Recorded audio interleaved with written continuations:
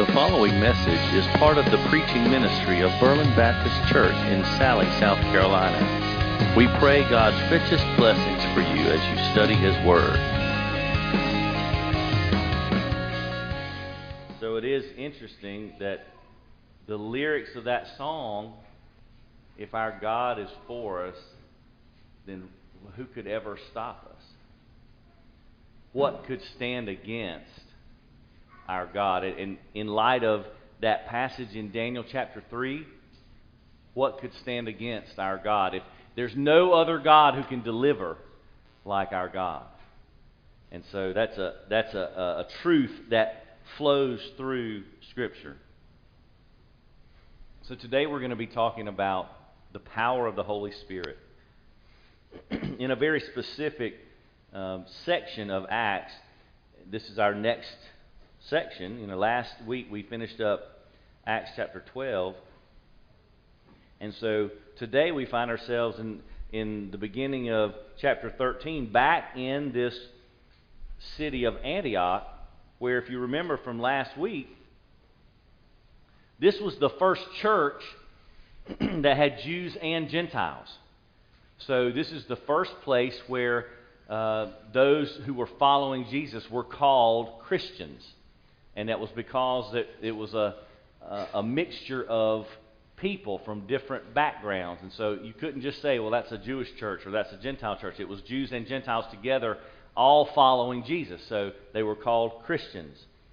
So if you remember, Barnabas and Saul had come back from Jerusalem, and they brought John Mark with them. You see that at the very end of chapter 12. So today we're going to look at a different a different story, and actually a beginning, so to speak, a beginning of Paul's missionary journeys. But some things have to happen before that can happen. So before we get into this scripture, it's only going to be 12 verses today, just the beginning of chapter 13. I want to mention something about the Holy Spirit, because we talk about the Holy Spirit all the time, and I think it's my personal opinion that in many churches, sometimes the Holy Spirit can be misunderstood on either end of a spectrum. Maybe misunderstood to be more active than He really is, or in many cases, to be much less active than He should be. And so there's a misunderstanding, I think, on two different sides. So one person that I have read quite a bit of his writing over the years, this individual was one of the most fiery, influential preachers of the 20th century. His name was A.W. Tozer. And if you've not read anything by him, anything you get your hands on from A.W. Tozer would be well worth time spent reading. He died in the 60s, I think about 1963. But prior to that, he was very powerful in the pulpit. And he wrote a book called The Counselor, and it was about the Holy Spirit. I want to read just a brief portion from this book. That's a warning, really. It's a warning to us to be careful what we do when we're gathered together. He quotes a scripture from Zechariah chapter 4 and verse 6. And if you remember, this is where that well-known verse comes from.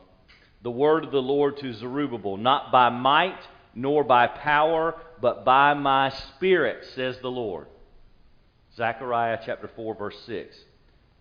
This is what A.W. Tozer writes with regard to that. He says, it is possible to run a church and all of its activity without the Holy Spirit. You can organize it, get a board together, call a pastor, form a choir, launch a Sunday school and a women's ministry. You get it all organized. And the organization part is not bad. I'm all for it. But I'm warning about getting organized, getting a pastor, and turning the crank, like it's a machine. Some people think that's all there is to it. The Holy Spirit can be absent, and the pastor goes on turning the crank, and nobody finds it out for years and years. What a tragedy, my brethren. What a tragedy that this could happen in a Christian church. But it doesn't have to be that way. If you could increase the attendance of your church until there's no more room, if you could provide everything they have in churches that men want and love and value, and yet you didn't have the Holy Spirit, you might as well have nothing at all. For it is not by might nor by power, but by my Spirit, says the Lord Almighty. Not by the eloquence of a man, not by good music, not by good preaching, but it is by the Spirit that God works His mighty works. You know, when I read that, it's almost scary. I had a gentleman, this has been almost 12 years ago, maybe less, come into my office one day, and we had a conversation about different things in the church and different different ministries, different things we were doing, and the way they were being done. And here's the exact words he told me, sitting across from me in my office, and he said, "You know, if I could just run this church for a week, I'd get some things straightened out." I didn't know what to say.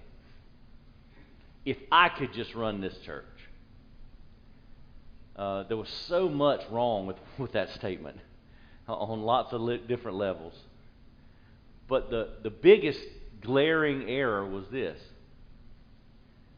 There was an insinuation that, I was not the senior pastor of that church, but there was an insinuation that I or the other pastors on staff, as if we were running a church. When I got news for you, if you've never understood this about a church, and maybe it's been because I've had good experiences, bad experiences in church, I understand, but you need to know something very clearly. I don't run this church. And guess what else? You don't run this church. God runs this church. If ever any one of us, regardless of who you are, what you do, what position you hold, me at the top of that list, if any of us ever assume that we are running a church, we should probably just sidestep and watch out for the lightning to hit. I don't know if I can be any more clear than that.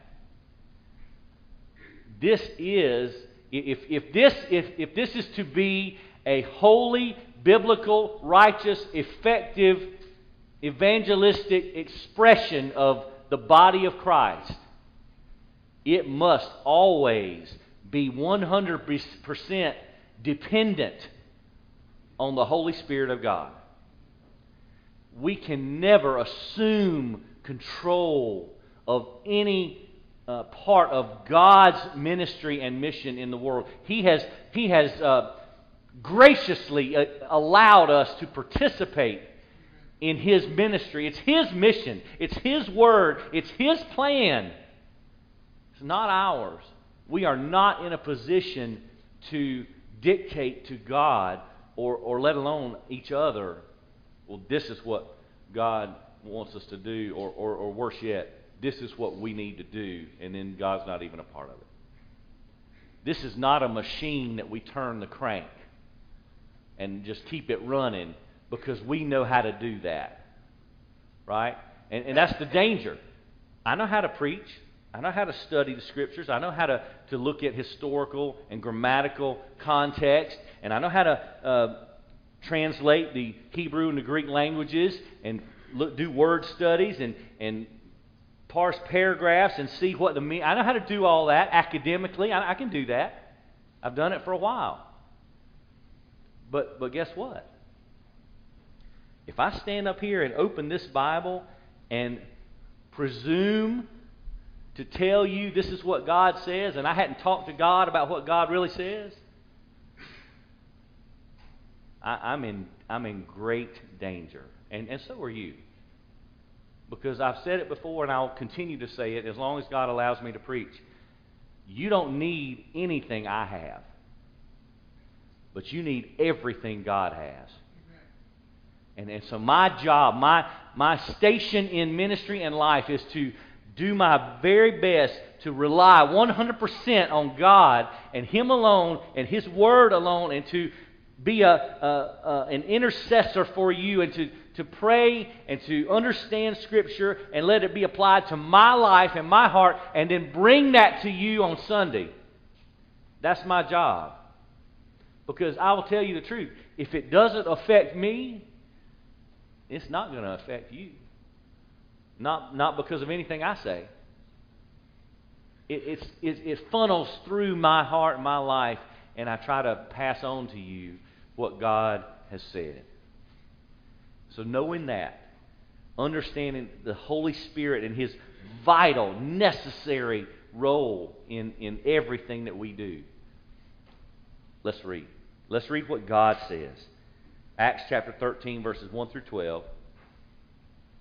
Here's what Luke writes as he carries on through this story. The Holy Spirit has guided him to give us this great catalog of the early church. And so let's look at Acts 13, beginning of verse 1. Now there were at Antioch, in the church that was there, prophets and teachers, Barnabas and Simeon, who is called Niger, and Lucius of Cyrene, and Manaen, who had been brought up with Herod the Tetrarch, and Saul. Now while they were ministering to the Lord and fasting, the Holy Spirit said, "Set apart for me Barnabas and Saul for the work to which I've called them." Then when they had fasted and prayed and laid their hands on them, they sent them away. So being sent out by the Holy Spirit, they went down to Seleucia, and from there they sailed to Cyprus. When they reached Salamis, they began to proclaim the word of God in the synagogues of the Jews. And they also had John, that's John Mark, as their helper. And when they had gone through the whole island as far as Paphos, they found a magician, a Jewish false prophet, whose name was Bar-Jesus. Now, I want to tell you something real quick before we finish this passage. You'll have to remember this. Bar-Jesus, the literal translation of that, Bar means son of. So this is literally, his name is son of Jesus. That's important. Verse 7. This was a magician whose name was Bar-Jesus, who was with the proconsul Sergius Paulus, a man of intelligence. Now this man summoned Barnabas and Saul and sought to hear the word of God. But Elymas, the magician, for so his name is translated, the same guy, Bar-Jesus, he was opposing them, seeking to turn the proconsul away from the faith. But Saul, who was also known as Paul, filled with the Holy Spirit, fixed his gaze on him and said, "You who are full of all deceit and fraud, you son of the devil, you enemy of all righteousness, will you not cease to make crooked the straight ways of the Lord? Now behold, the hand of the Lord is upon you, and you will be blind and not see the sun for a time." And immediately a mist and a darkness fell upon him, and he went about seeking those who would lead him by the hand. Then the proconsul believed when he saw what had happened, being amazed at the teaching of the Lord. Father, I thank you for this word, and I pray that by your grace, by your mercy, through the power of the Holy Spirit, that you would speak to us today, that your Spirit would guide us through your word, help us understand, and mostly, Lord, help us to take the truth you've given us and apply it to our lives. Help us to live more like Jesus. And it's in his name I pray. Amen. So, geographically speaking, let me just kind of tell you what has happened here, where we are. Jerusalem, is down in Judea. Now, Barnabas and Saul had just returned. Okay, so that's a long trip from Antioch. Like if you're looking at a map, and you know how the Mediterranean Sea, when you get close to where Israel is, it goes and it just kind of, it's like a big land ball right there, okay? And all the way up that coast are all these cities that we've been talking about. Jerusalem's down here in the south, and then as you go up by the coast, there's Caesarea, which is a coastal place where they had sailed in and out of there several times. Then these cities, Tyre and Sidon, are above that. That's ones we talked about last week with Herod. Then way all the way up, almost at the very top of where the land, here's the Mediterranean, the land goes like that. So we're almost right at that top corner, if you're looking at the map. Way up there is Antioch. So it's quite a trip. And right below that is the little coastal city of Seleucia. That's where they went to where they sailed to Cyprus. Now Cyprus is an island. And if you look on the map, it's right there in that cove, so to speak, across from, almost kind of across from Damascus, out from there, west of it. So it's right out there in the Mediterranean. So it's a short sailing trip right down from where they were in Antioch. They went to the coast. They sailed over there. Now, the two cities that are mentioned, I'm going to tell you this so I won't have to refer back to it. When you look at Cyprus as an island, the first city on the eastern border of Cyprus is Salamis. That's where they landed. Okay, so they started there. Well, on the west border of the island is Paphos. So when it says they went from Salamis across the whole island all the way till they got to Paphos, they basically, when they got there, they walked across the whole island. They covered the whole island, and they were preaching the whole way. So I just want to kind of lay that out for you before we got into this, so you can kind of get an idea in your mind geographically. This is what they're doing. They're going from Antioch to the coast, they're sailing to the island, and they're going from one end of the island all the way to the other, preaching the whole way. So the church, in preparation for that, look what they were doing. This is one of the most important points at the beginning of the message. They were at Antioch, and it lists the leaders, the prophets and teachers that were there at the church. And so you see Barnabas, of course you know, and then at the end of the list, you see Saul, you know, and then there's three other people, Simeon and Lucius and Manaen. And it mentions he was raised up, Manaen was, with Herod the Tetrarch. So this is the son, one of the sons of Herod Antipas. So when you're trying to get, so he reigned, this Herod the Tetrarch, he reigned from 4 BC to 39 AD. So he reigned for quite some time during the time of Jesus. All right. So there was 5 leaders there, prophets and teachers. But look what the church was doing. Because when you get to verse 2, it's the way it's structured grammatically. They were ministering to the Lord and fasting. He's talking about the whole church. So what were they doing? How do you minister to the Lord? It's worship. It's worship. They might have been singing, but they were probably reading and studying the Word. They were probably praying, things that you do when you're gathered with your church to worship. But it says specifically they were ministering to the Lord and fasting. Now that's important. Fasting. I. Howard Marshall says it marks out the special significance of the occasion when the church felt it necessary to lay aside even the demands of hunger in order to concentrate on serving God and receiving His guidance. Because F.F. Bruce would say it this way. He said, there's indications in the New Testament that Christians were especially sensitive to the Spirit's communication during fasting. So this church, we need to get a good picture here. Before they just did something, they were heavily involved in worship and fasting. They were denying themselves a physical need so they could concentrate on hearing from God.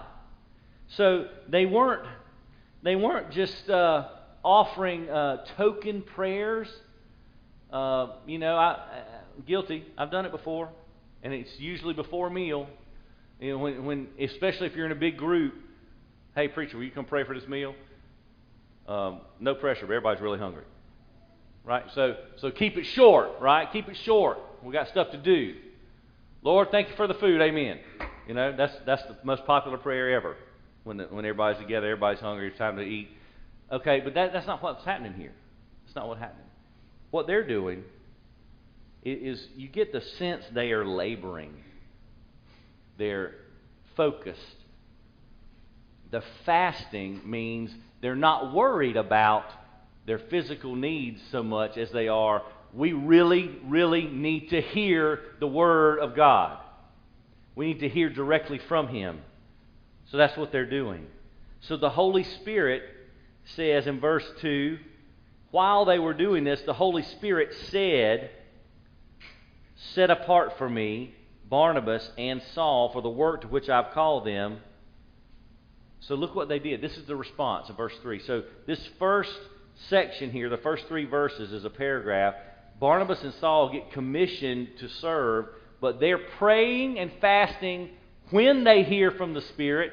And then, after they hear from the Spirit, what do? Look at verse 3. After they had prayed and fasted. So it's like they made sure when they heard from God, they didn't want to even chance the possibility that they had misunderstood. So verse 3 says, then when they had fasted and prayed and laid their hands on them. So they were fasting, they heard from the Holy Spirit, this is what you need to do, set apart these 2 brothers to go serve me, the work I've called them to. And so then they prayed and fasted specifically more. So they were just generally worshiping, ministering to God, fasting. They heard from the Holy Spirit. Then once they got that message, they prayed and fasted specifically about that message. They laid their hands on Barnabas and Saul, commissioned them almost as a blessing to say, hey, this is your fellowship. We're with you. We're supporting you. Do what God has told you to do. And so after they had prayed and fasted and laid their hands on them and had prayer for them, they sent them out. So the big key in the first 3 verses is, how is it that, here's our application, okay? Here's our application of that point in our context. If we really want to know exactly what God wants us to do, not Bethker, not Tabernacle, not First Baptist Wagner, not First Baptist Springfield, not Pleasant Hill, not any other church around here, if we want to know what God wants us to do, how do we figure that out? We got to get focused. Pray. Fast. Fasting is not a popular ministry. Not popular at all. But that's how God communicates. When we get focused, when we deny ourselves for a period of time, physical needs. So here's the key to fasting. Every time we get that hunger pain and it hits, you know what that is? It's like if you ever take your phone and like if you have a hard time getting up in the morning, you don't set just one alarm and hit snooze. You set like 7 alarms, like every 2 or 3 minutes. So it's going to just be bombarding you, right, all the time to remind you, oh, I got to get up. And you snooze one of them, and then by the time you snooze one, another one's going off. You snooze that one, another one's going off. It's incessant. It just bombards you with an alarm, right? That's what fasting is supposed to do for us spiritually. Every time we feel that twinge, we feel that hunger pang, that's a reminder. It's like an alarm going off. Pray. Listen for God. Listen for what He's saying. Because He's trying to speak to you. Listen for God's voice. It's not for you to think, oh gosh, I'm so hungry. That's not the purpose. When you feel the hunger pain, it's a reminder to rely on God. Because we've denied a certain physical need for a time in order we can focus on what God says.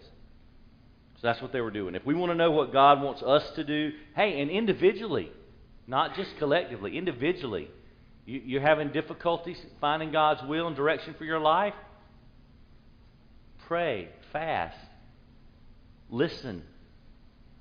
God's not trying to keep it a secret. He just wants He wants our undivided attention. That's what God wants. Block out the world, all the distractions. Listen to God. He will speak. So Barnabas and Saul are commissioned to serve. The last half of this passage, Barnabas and Saul take the gospel to Cyprus. So here's what happens. The Bible says they were sent out by the Holy Spirit, verse 4. They go down to Seleucia. Like I said, they sail over to Cyprus. So I've given you the geography. They reach Salamis, and here's what they do in verse 5. They begin to proclaim the Word of God in the synagogues of the Jews, and they also had John Mark as their helper. So they're following a pattern, if you remember, of what Paul would write in Romans chapter 1 when he makes that declaration, I am not ashamed of the gospel, for it is the power of God for salvation to everyone who believes. You remember what he said then after that? To the Jew first, and also to the Greek. So what is their mission plan? They get to Cyprus. They begin going through the whole island, proclaiming the Word of God in the Jewish synagogues. So there's a pattern. They're not being picky. They're not being exclusive. They just have an order. Okay, they have an order of what they're doing. So they're proclaiming the Word of God in the synagogues of the Jews. Verse 6 tells us they made it all the way across. Right? It says when they had reached Paphos, it says they had gone through the whole island as far as Paphos. So that's all the way to the other end. Right? They started where they hit ground and on the east side of the island and went all the way through to the other side. So when they had done that, that's when they ran across Bar Jesus. Now remember, I told you what his name means, and this is the most ironic name, considering what Paul says to him a little bit later. His name's Bar Jesus. The Bible is very specific. He's Jewish. He's a false prophet. So what does that mean exactly? That means he's opposing the gospel. And it should be noted that he is employed by the proconsul Sergius Paulus. So why do you think he has such a vested interest in making sure that his boss doesn't really buy into what Paul and Barnabas are saying? Because he doesn't want to lose his job. He doesn't want to lose his money. So he's comfortable where he is. And then here comes two missionaries bringing the truth of Christ, and he's threatened. So that's what's going on here. So the Bible says the proconsul, verse 7, Sergius Paulus, was a man of intelligence. And so what's the most intelligent thing he could do? He calls Barnabas and Saul, hey, come give me this message I've been hearing. I want to hear it for myself. I want to hear the Word of God. It says that he summoned Barnabas and Saul and sought to hear the Word of God. But opposition. Every time, right? Every time. Opposition to the gospel. So now we get the translation of Bar Jesus, his name, Elymas the magician. It says he was opposing them, seeking to turn the proconsul away from the faith. He doesn't want his boss to hear and believe the Word of God because it will affect his employment status, his income stream. So as soon as his opposition is made known, what does Paul do? Here's another little irony. Do you remember how Paul, you remember how he got saved? Do you remember where he was? He was on the road to Damascus, right? Do you remember how Jesus got his attention? Blinded him, right? Well, I don't believe in coincidence. This man is opposing the gospel. He needs to meet Jesus. So what does Saul say? Hey, you're full of deceit and fraud. You're a son of the devil. You're an enemy of all righteousness. So here's what's going to happen. You're going to be blind. See how you enjoy it. I was blind too. You know, God got a hold of me. So now, guess what? You're going to be blind too. See how it works for you. So look at the list of characteristics in verse 10 that Saul lays on this brother. And he's filled with the Holy Spirit. Don't miss that. Verse 9. He's filled with the Holy Spirit. So what he's saying is he's a conduit for God's message. And he says, first of all, you're full of deceit and fraud. Then he says, you're a son of the devil. Remember what his name means? Son of Jesus. And Saul is very direct and says, no, you were named wrong. because you're not acting like a follower of Jesus, a son of Jesus. You're acting like a son of the devil. And by his, F.F. Bruce said, by his opposition to the truth, he had shown himself to be a child of the devil rather than a son or follower of Jesus, as his name might imply. He's an enemy of all righteousness, and he makes crooked the straight ways of the Lord. So, what kind of path does Jesus lay out for us? It's straight and it's guarded by this word. It's got rails, so to speak. It keeps us on the what's it called typically?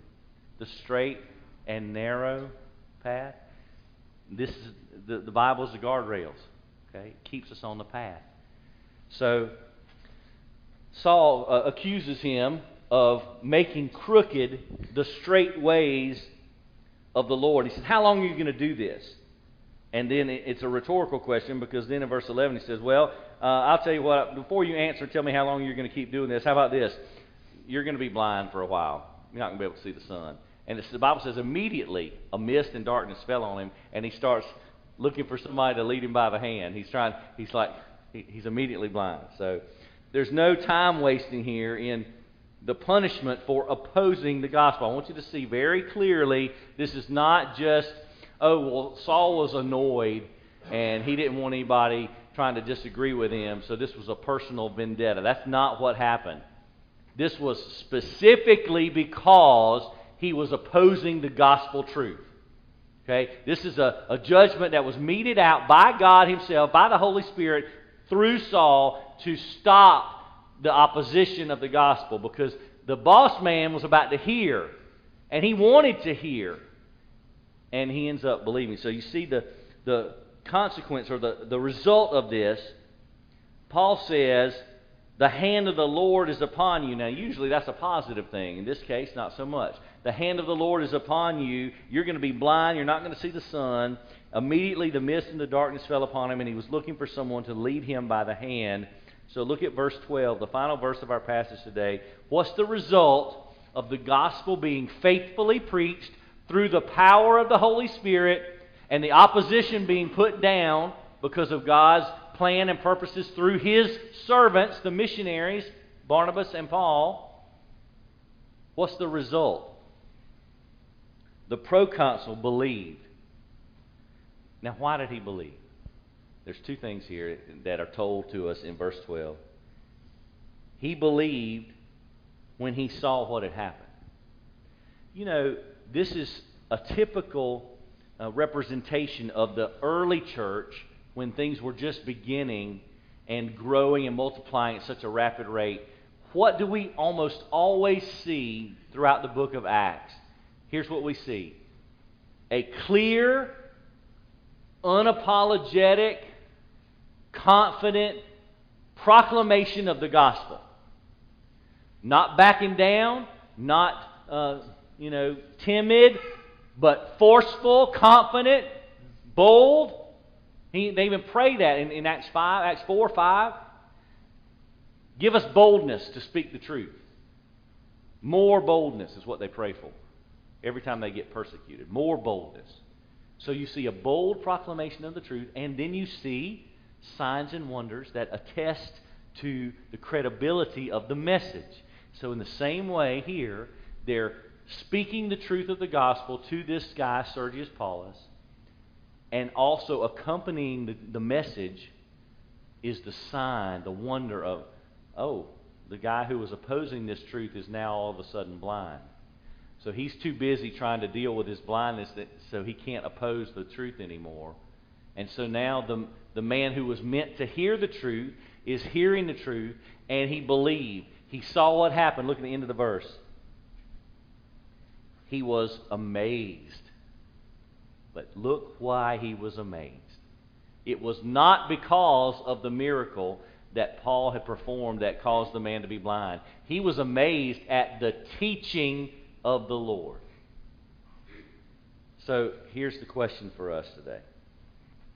Are you amazed at God's Word?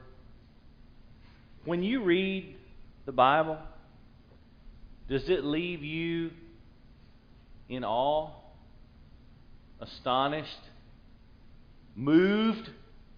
When you read Scripture, when you see and hear and understand the truth of God, the truth of the gospel, how does it make you feel? What's your emotional response to the truth of Christ?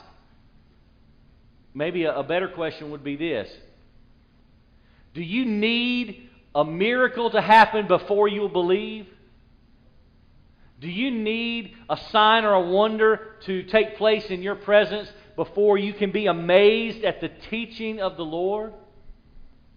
What is our threshold of belief in a culture filled with sensational things? Movies and television with almost unlimited technology. Things that can appear supernatural on a TV screen or a movie screen. And just, wow, that was amazing. Do you need that before you believe the truth of the gospel? Or is Jesus Christ and His Word enough? Is His life, is His testimony, is all He did in His lifetime and then going to the cross and rising again on the third day, is all that enough? Or do we still need some miracle to push us over the line to where we'll actually believe and be amazed at the teaching of the Lord? Where are we in our lives? Does Jesus leave us amazed? Or are we looking for something sensational? Are we looking for a miracle? Are we standing around the cross watching Jesus bleed and saying something like one of the soldiers said, well, He saved other people and He can't even save Himself. If He would come down from the cross, then maybe we would believe Him.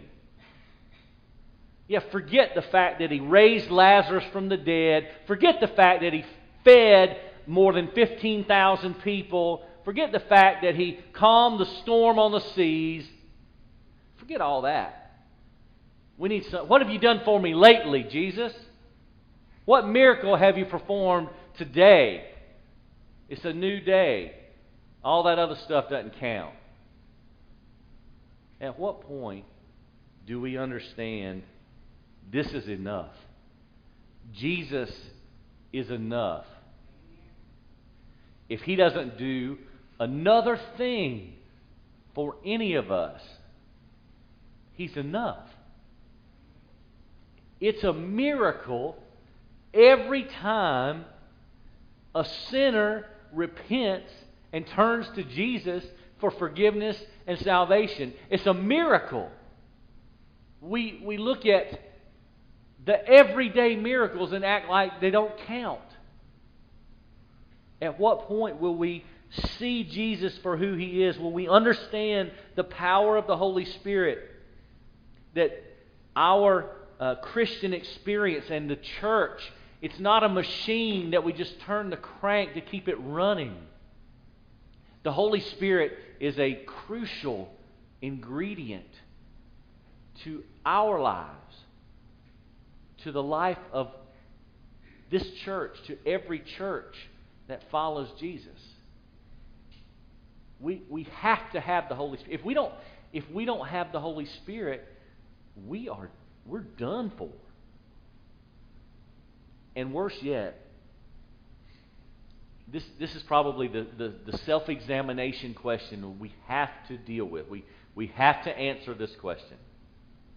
If the Holy Spirit was suddenly taken away from us, would we notice? Are we so dependent on the Spirit of God that if the Spirit left, we would realize what just happened? We would understand we are now helpless. We're now hopeless. We now have no power to do what God's called us to do, because, do you remember how this book began?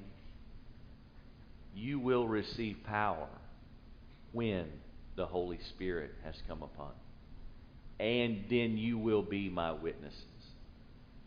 There's an order. If we don't have the Spirit, then we can't be witnesses because we don't have any power. The power is all from God. And we've got to have it every day, all the time. Amen. Let's pray. Thank you for listening to this message from God's Word. For more information on Berlin Baptist Church, we invite you to explore our website at www.berlinchurchsc.org.